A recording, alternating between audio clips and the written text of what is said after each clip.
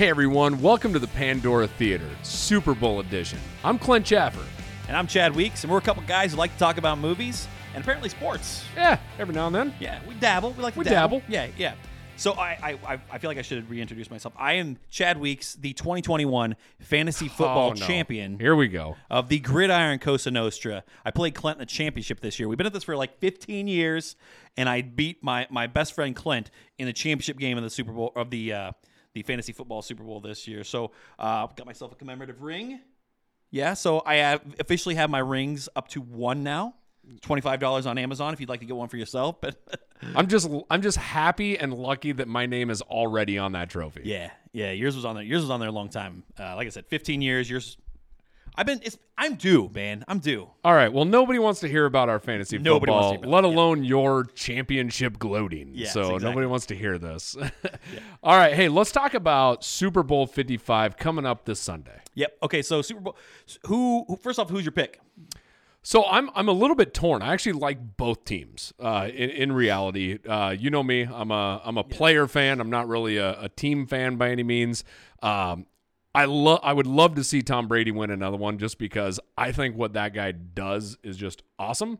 But in the same sense, I love Patrick Mahomes. Like Patrick Mahomes is probably one of the most fun players, right next to Josh Allen in the NFL right now. I appreciate putting Josh Allen in that category too. I do. Those two guys just have fun playing football. They really do. I feel like the Buffalo Bills, their whole team, there's just a chemistry there. They nobody's having more fun than the Buffalo Bills this season. So I appreciate you mentioning that, and I love watching them play.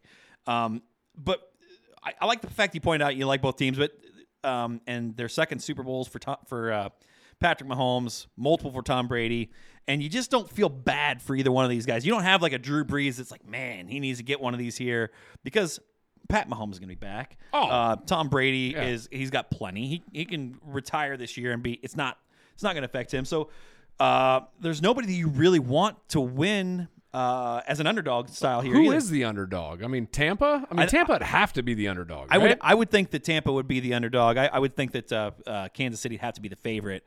But, I mean, personally, if you're going to make a bet, I'm going to go Tom Brady and the Tampa Bay Bucks because you can't count out Tom Brady. And I also, like I said, I think that they're going to run it down their throats. I know that Kansas City has a high-octane offense, and there's a lot of players that can really stretch the field. And I learned last week I didn't think that Tyreek Hill would be as much of a problem because I am such a big fan of Tre'Day White, and I thought that he could shut him down with some safety over the help with one of the most underrated safety tandems in the NFL with Jordan Poyer and Micah Hyde.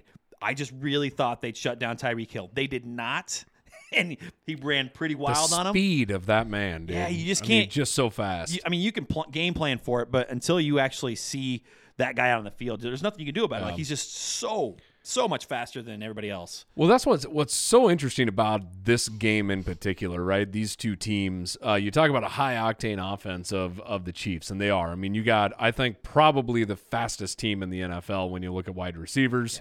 Yeah. Tyreek Hill. You got Sammy Watkins would probably be the slow guy on the team, actually.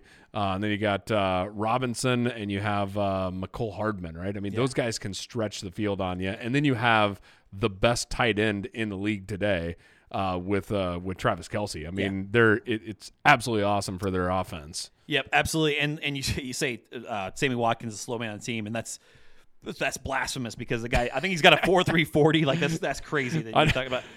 But it's probably true. I bet it is because, like I said, Tyreek Hill just freakishly out of this world fast.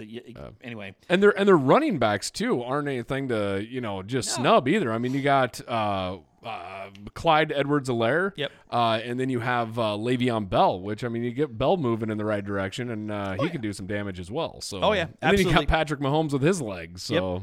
So that's why I'm saying the Tampa Brady's are going to want to slow the ball down.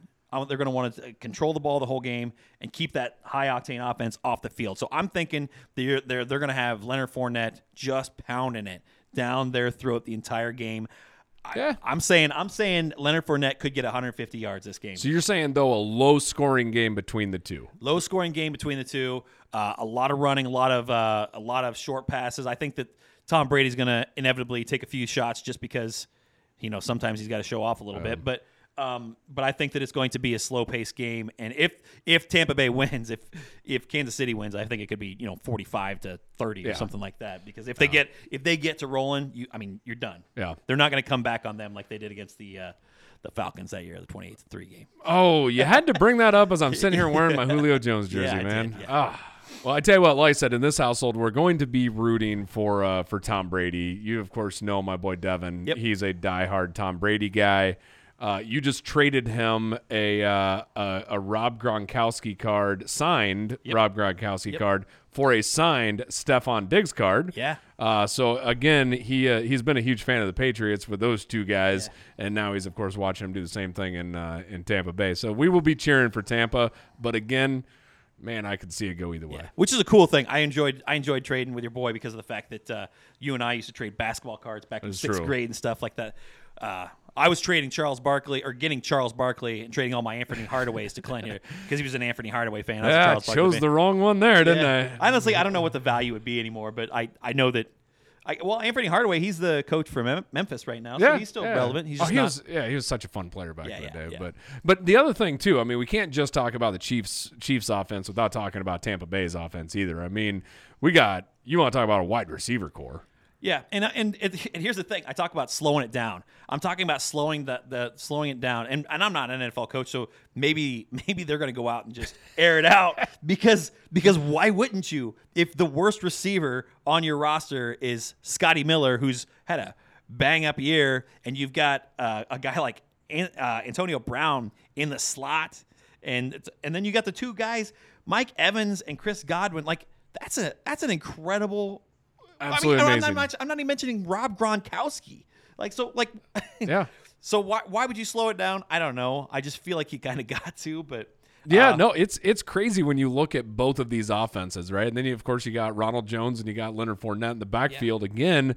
Pretty decent running backs, So it's like I don't know. This could be a really interesting game for scoring wise. It'll just be interesting to see what type of plans the coaches have, like what their ideals are going to be. What do they want to do? What are they trying to do? And I'm sure we'll know pretty early what we're going to do. And I bet you that at halftime, you're going to see a different team come out there for both offenses. So you know what I mean? Like I think that you're going to see a big adjustments at halftime and that nice long halftime for a change, because I think that you're going to have to adjust to whatever the other team's doing.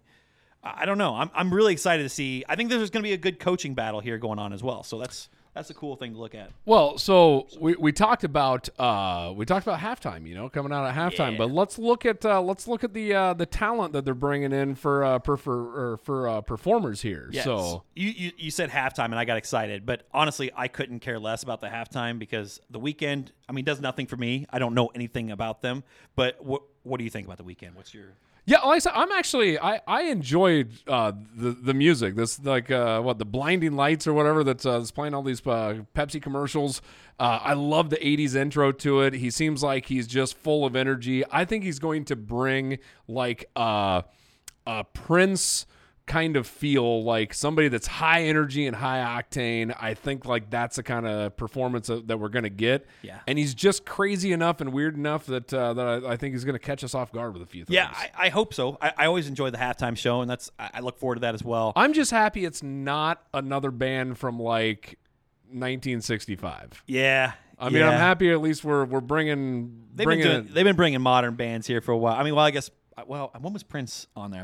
It's been a while anyway, but that's a big comparison there. I'm not saying like they're I'm just saying like energy, octane, like things of that nature. He seems like he'd do a great job. Yeah, but the part that I am excited about is the national anthem. Oh yeah.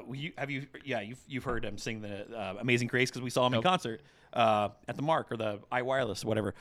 So he comes out and sings Amazing Grace, and it's just him in a spotlight, just belting it out there. And it gives me chills thinking about that rendition of Amazing Grace. So I can't wait to hear him do the national anthem on that big of a stage. He's doing it with another gal, Jasmine Sullivan, then as well. So I think it's going to be pretty cool for a duet there. Which I don't know if Jasmine Sullivan's the gal that he normally sings with, but like he's got a gal that sings backup vocals for him on a lot of his songs, and you can hear her back there. It's not real in your face, but it's a great aspect of his music. He's had a lot of backup, so I don't know if that's going to be her or if it's going to be somebody else, but it definitely adds something to his vocals. Yeah, so. Eric Church singing the national anthem is a great way to kick this thing off. Yeah, so. I'm excited about that.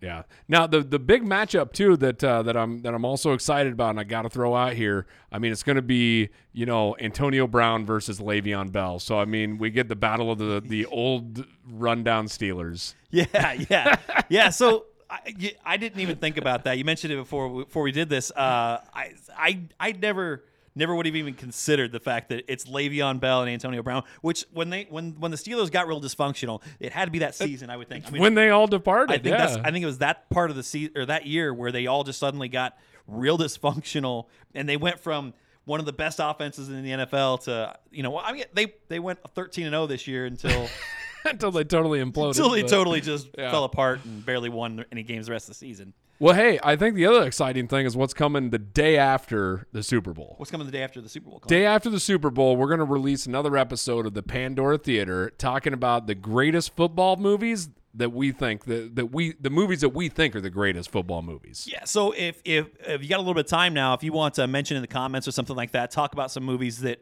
we should have on the list that we should mention. I know that there's some that I am dead set on. I bet I could probably predict some of the movies that you're going to come out with, and probably likewise here. But I just know that we've talked about movies enough that I know your flavor on a few of these.